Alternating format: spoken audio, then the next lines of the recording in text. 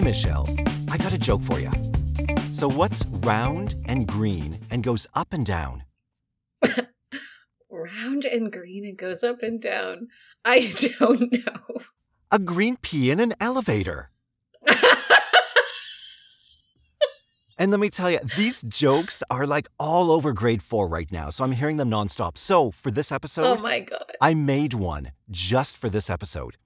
Okay? No. Are you ready? Oh yeah, are you ready? Okay. Hold All right, I'm on to ready. your seat. What's triangular and rainbow colored and goes up and down? Triangular and rainbow And rainbow goes up colored. and down. The old Canada's food pyramid. In an elevator. Oh no. But bump. Okay, this is how I know we're friends, is because I laugh at your jokes. Yeah, exactly. And you probably shouldn't. Don't encourage me. Don't encourage me. So, Oh, that's cute. today, as you can tell, we're talking about food guides. So, first off, welcome back to the podcast. Now, most countries publish guidance on how to eat healthily. And since we're both Canadians, we thought that we'd pick on ours in particular. So why we're starting out with this topic for our podcast is because a food guide represents the healthy, balanced building blocks for healthy eating habits for a country's population. And also a way to hopefully teach kids at a young age how to eat healthily. Because I still remember the food guide that was in place when I was young. This topic is particularly timely now simply because a few years ago, in 2019, Canada released a fairly substantial update to its food guide. And it's not unusual to change food guides over the years as times and nutritional information develops and science learns more. So I've got some historical facts here. The 1961 guide suggested, and I quote, 2 servings of fruit of juice per day, 1 serving of potatoes per day, and 2 servings of vegetables. That's a whole lot of potatoes. And 1 serving of bread and 1 serving of meat. So, aside from the overloaded potatoes, that's not actually a lot of food, so it's probably no wonder that people back then filled up on tuna casseroles and hot dog fondues.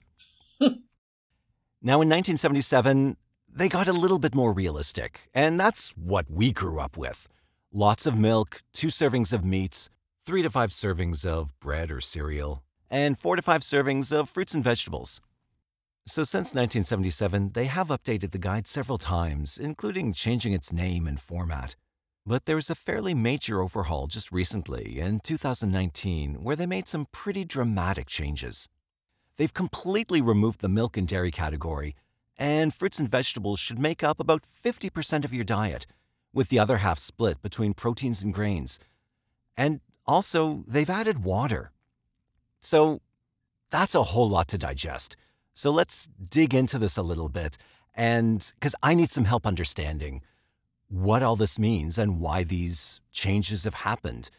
So, Michelle, first off, I guess the big question is why the change and why now?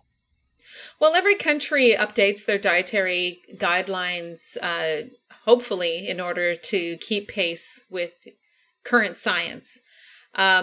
Unfortunately, we now know that in Canada, our food guide has not necessarily aligned with the science historically.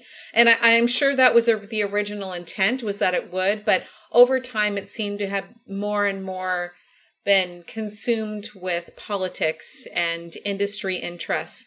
It's all very tangled up with our subsidy systems and supporting those subsidies and keeping industry happy. But what happened in 2019, or leading up to the update that was published in 2019, was that Health Canada decided to do a guide that was updated purely on the science. What a novel idea for dietary recommendations. Wow.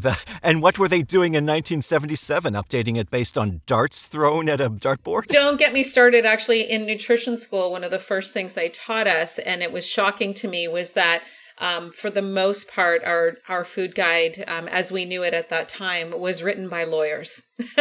was written by keeping Wow. all of the different interest groups happy with the recommendations. So not necessarily in the best interest of Canadians, and not necessarily in the best For interest 40 of our years. health. Yeah. So it was absolutely historic. I can't even tell you, Kevin. It was so historic that Canada made this move. So they kicked the industry lobbyists out of the discussion, and they updated the guide based on published and peer-reviewed evidence, solely based on science. And what's more was the science that was used as the framework, they made sure was not industry sponsored research. So it was all Okay. independent, that had gone through peer review, scientific method, and was not paid for by any one interest group. It was all independent funded studies. So that was huge. So-called neutral science. And that's neutral what we research. call really the gold standard of science. The gold standard of science Right. should be completely unbiased, no matter what the subject is. So what they did was, over about a 6-year period, they did 2 huge evidence reviews, and they got input from over 25,000 Canadians. And that input did include input from industry groups. But when they were sitting down to meet about the guide, industry wasn't allowed to be at the table, and they did not allow any of those reviewers to meet independently with industry influencers. And they did not use, as I said, any industry funded research. So that resulted in changes that were surprising to Canadians over the guide that we were used to. So dairy is no longer a category, a food category. Right. What the science proves out is that dairy is not only unnecessary in our diets, there are such a large percentage of the population that cannot tolerate lactose well, and that almost becomes, racially biased in a way to suggest to Canadians that it should be, a requirement in your diet, when these populations really are not designed to tolerate the lactose well. Okay. Right. So it's culturally inappropriate for the makeup of our Canadian culture. And then based on science as well, they removed juice. So juice is no longer on the guide. They no longer use the word meat. Juice, by the way, I should clarify that, because of it's a high sugar content. Like, it's really just Right. another sugary beverage, not any better than pop. If you want fruit, just have a fruit. Just eat the And you get the fruit. Eat the fiber, fruit and without you stripping get- all of the good fiber and the other stuff away. Just eat the fruit. So we Right. no longer use the word meat, but we refer to quality protein sources. And that can be from a variety of sources. And the guide emphasizes legumes and nuts and seeds. And it shows only a small portion of meat as in that category. And it doesn't even show an entire egg because of the cholesterol content. But some small, reasonable amounts are okay. And it also emphasizes tofu as a quality protein source.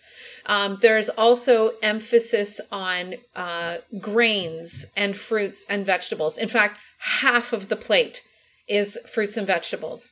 1/4 of the plate are quality protein foods, and another quarter are whole grain foods, whole grain choices. So a very different balance to the plate than we've seen in the past. In fact, we used to talk about portions. That was another thing. They used to say, like, so many portions of this. We no longer use that language. That was always so confusing. Yes. I never knew, because I'd often go online saying, how many broccoli florets makes up a portion, trying to figure out. I what still makes struggle to actually disassociate that language, because I'm so used to speaking to clients in portion language. But the new guide really makes much more sense, and it's really more very much more relatable when we look at the constitution of our plate.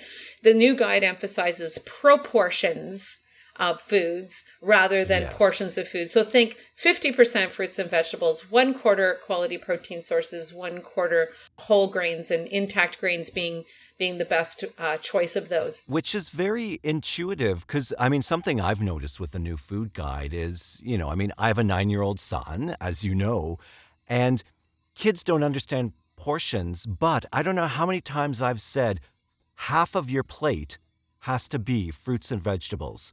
And he gets that. Like that's, it's something you can visualize. Yes. It's very immediate. And even a child can understand that rather than figuring out, okay, how many broccoli florets makes up one serving and well, it's blah, very, blah, blah. very visual. And I mean, if anybody is still attached to the paradigm of servings or portions, the rule of thumb used to be, basically the size of your fist is a portion for you.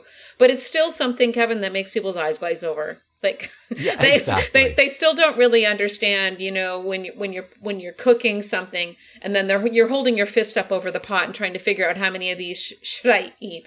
So how much a fistful of soup is really hard to imagine. And what if I have exceptionally small hands? I don't know. Exactly, or large hands. I mean, it's hard to tell. You know what they say about large hands, Kev? Well, exactly, but that's another podcast. No, that's Sorry. So this plate, the result is that it's very, very high in quality. I can't stop thinking about your hands now. So very high in quality carbohydrate. It's very low in fat and very, very little saturated fat. If you try to model your diet after what's shown in the picture and the proportions that are shown in the picture. So there's only a small amount of saturated fat that may come from the animal protein sources or a handful of nuts or seeds.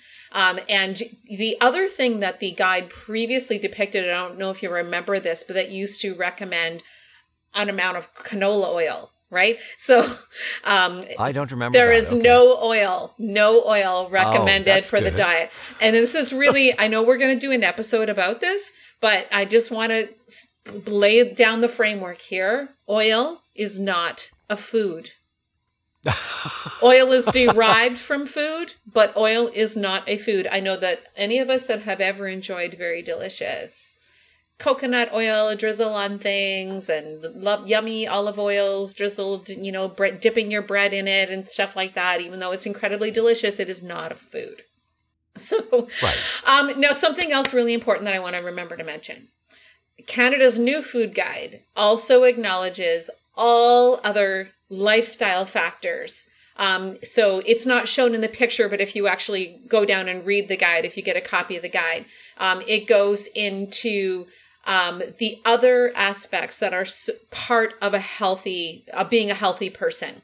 So this also makes it much more closely aligned with evidence-based recommendations that promote healthy aging and prevention of chronic disease. And these are the things that are currently overburdening our population and our healthcare system. So it emphasizes those things like making sure that you exercise, that you get enough sleep and things like that, and more. So we know how important those things are. Before this call, we were just talking about stress and how much stress can be a factor despite your best efforts with your diet and exercise. So all those things are important, and it's great that Canadians are getting to see that if they're going to this as their sole sort of reference guide of how to feed their family. Right, and it almost goes beyond a pure food guide now into more of a healthy lifestyle, looking at the other elements that work with food hand in hand. Right. To create your overall nutrition experience. Yeah. Now something else I want to mention to you, Kevin. I don't know if you remember when the guide came out, but our listeners may acknowledge this. In 2019, when this came out, if anybody remembers the headlines in the newspaper the next day, there was incredible outrage from industry groups who certainly were very unhappy that they were no longer represented to the extent that they were before. Milk? I can't imagine what industries you're talking about that disappeared. There were a few people that were no longer represented, and especially if they lost their entire category of representation.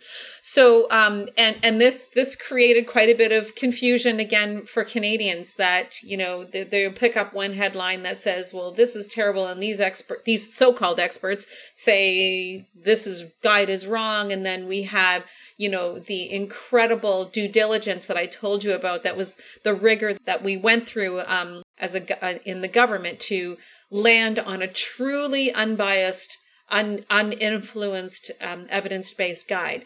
So the lobbyists were angry. Because you ticked off the influencers because you didn't use their so-called research. Right. That promoted their own product. I'm so proud of Health Canada. I'm so proud of Canada for making that bold move. I think that there's been an acknowledgement that we are at a state in our society where we have a population sicker than it's ever been. And they're getting sicker younger and younger. We are seeing chronic diseases affecting our children. And an elderly person no longer has one diagnosis. They have multiple comorbidities. Comorbidity is a word that I didn't even used to know when I was a kid, right? And so, I think there was an acknowledgement that if there's going to be a shift in society, we have to start with the basics. Now, listening to Brenda Davis, who, by the way, I mentioned her in episode 1, and she and her writing partner were actually kind of part of consultation, if you will, with this guide. In fact, I was too. Actually, a notice went out to all Canadians, if you actually follow it, to give input on dietary recommendations. And I got a group of nutritionists together to actually form some recommendations and send in our opinions based on our experience. I'm sure. I hope they used all of them. So I hope they used every last one of them. Well, it certainly moved miles and miles in the right direction for sure. But Brenda Davis, I listened to her in one talk say that step 2 now that Canada's after is to operationalize these recommendations, because anyone that still has children in school, like yourself, Kevin, may notice that lunch programs. I know we don't have a lunch program the same way they have like in the United States school system, but we certainly have things like hot lunch day, pizza day, all of the family day, all those other things. We do not see the food served in those occasions reflecting Canada's food guide. I can state for a fact that my child's pizza on pizza day is not 50% vegetable. I don't think, except for a tiny little smear of like canned tomato sauce, I don't think there's any vegetable on that sucker. So there's probably little to no nutrient density whatsoever in that lunch, even though it makes the kids very happy. But, this is the other concern that I have, is that when we perpetuate that behavior, it actually teaches children at a very young age to place a higher value on those foods, rather than the foods that are actually going to support their health. Yeah. Pizza's a treat. Therefore, like eating unhealthily is a reward, is a form of reward, which isn't a good precedent to be setting. Yeah. And if the role of the education system is to build the leaders of tomorrow, they should be educated not just in math and science and all of those things. They should also know the definition of what's healthy and what's unhealthy. This should be taught in school. Do they still have a milk program at your school where you can pre-order your milk so it just shows up? Okay. Yeah, no, they don't. I'm glad to hear about that, because that existed when my kids were in school, and of course they wanted the chocolate milk. I remember. Yeah. No. He has never had chocolate milk under my control, because that's just pure just sugar. Adding insult to injury, right? Yeah, exactly. That's a bridge too far, truly. So if you look at the guide, the only amount of dairy that you might construe when you look at the picture of the plate is yogurt that is shown in the protein category, but that could be coconut yogurt, that could be soy yogurt. Right. Really what the picture depicts is there is no unfermented dairy represented in any way, shape, or form. Right.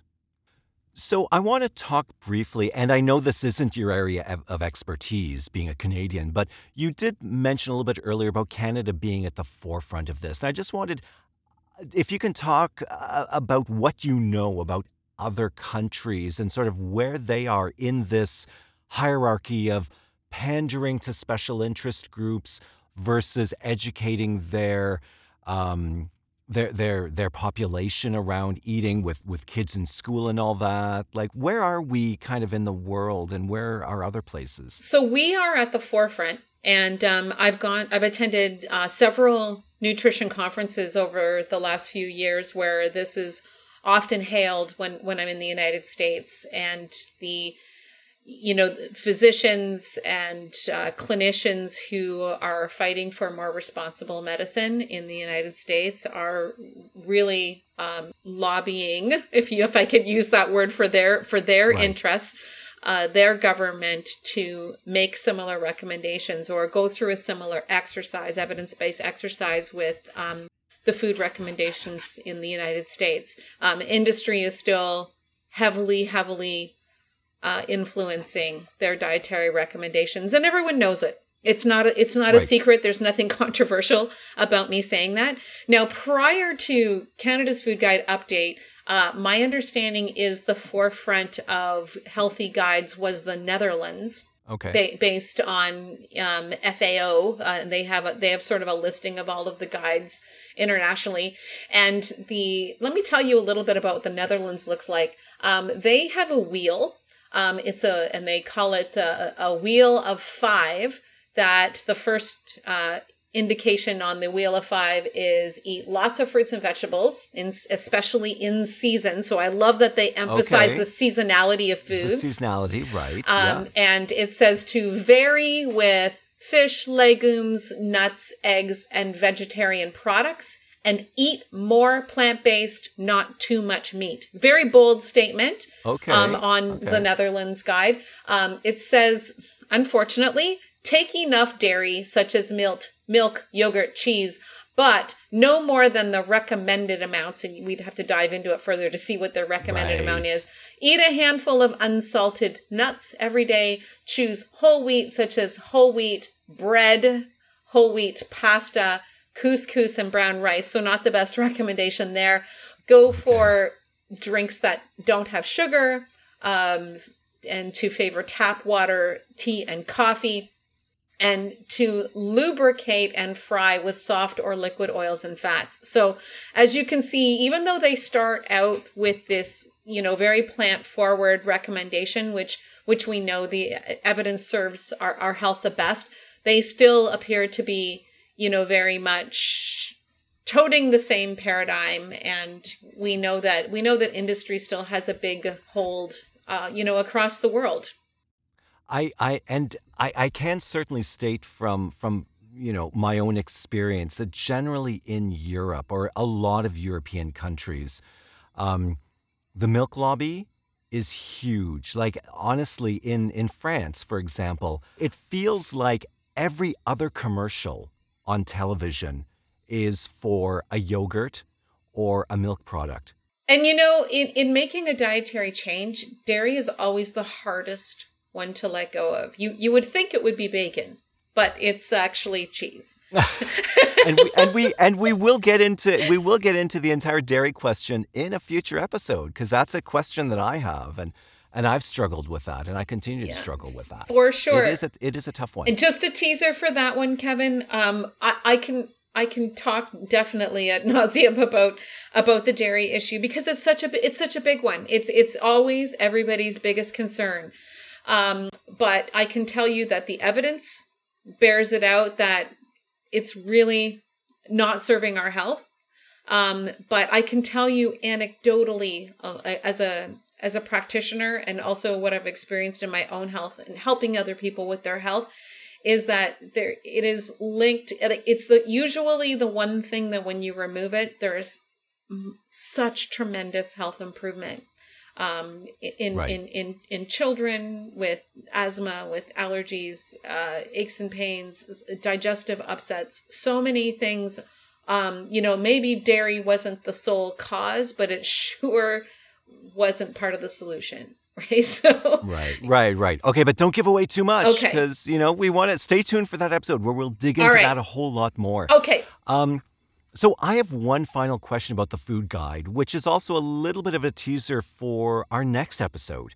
So you'd mentioned at the very beginning that water was added as sort of its own, I don't want to say its own food group, but it was explicitly added. And we are going to delve into water in our next episode a whole lot more. But can you just briefly touch upon the importance of specifically calling that out in the Canada Food Guide? Sure. Yeah, absolutely. So, and I'm going to go one further than what the guide says and say good quality water. Let's do that.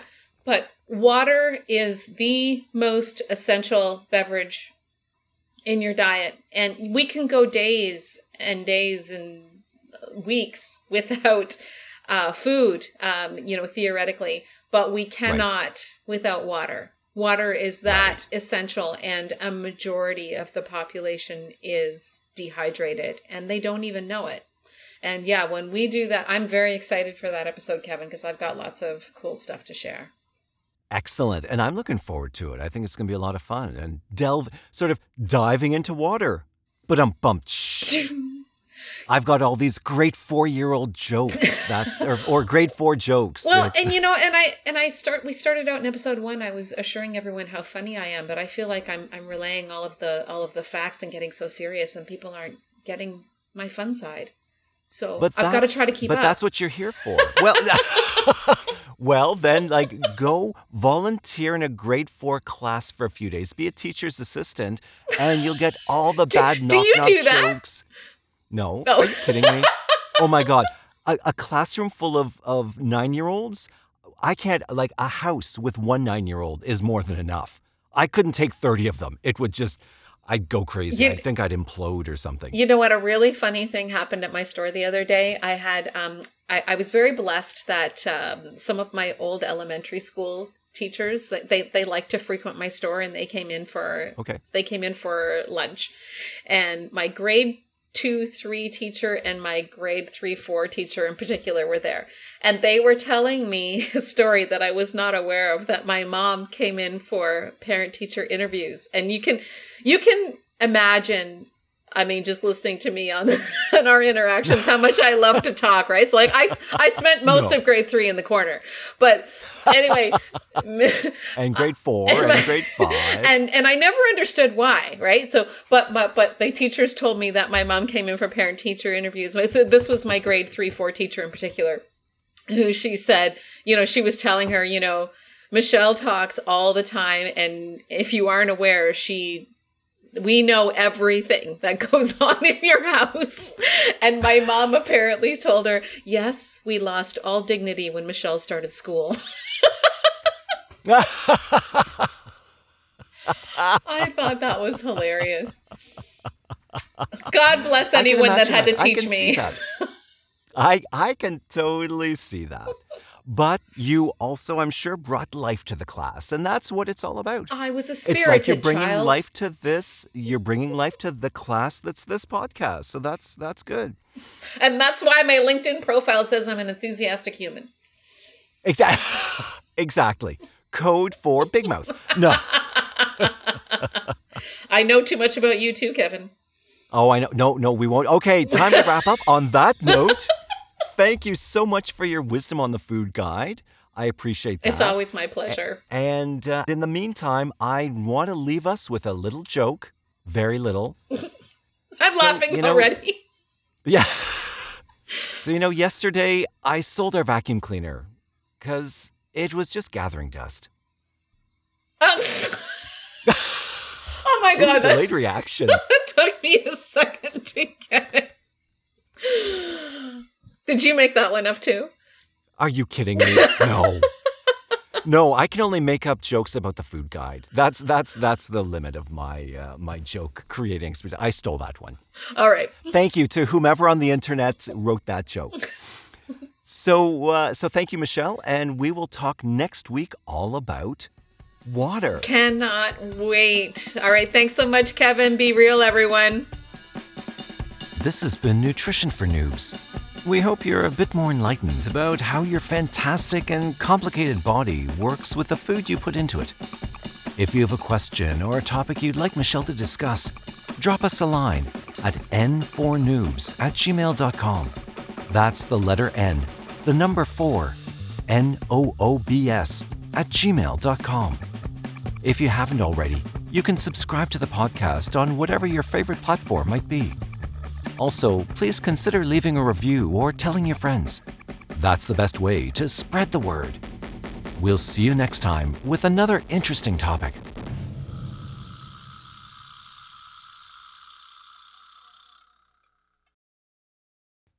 views and opinions expressed on Nutrition for Noobs are those of the hosts.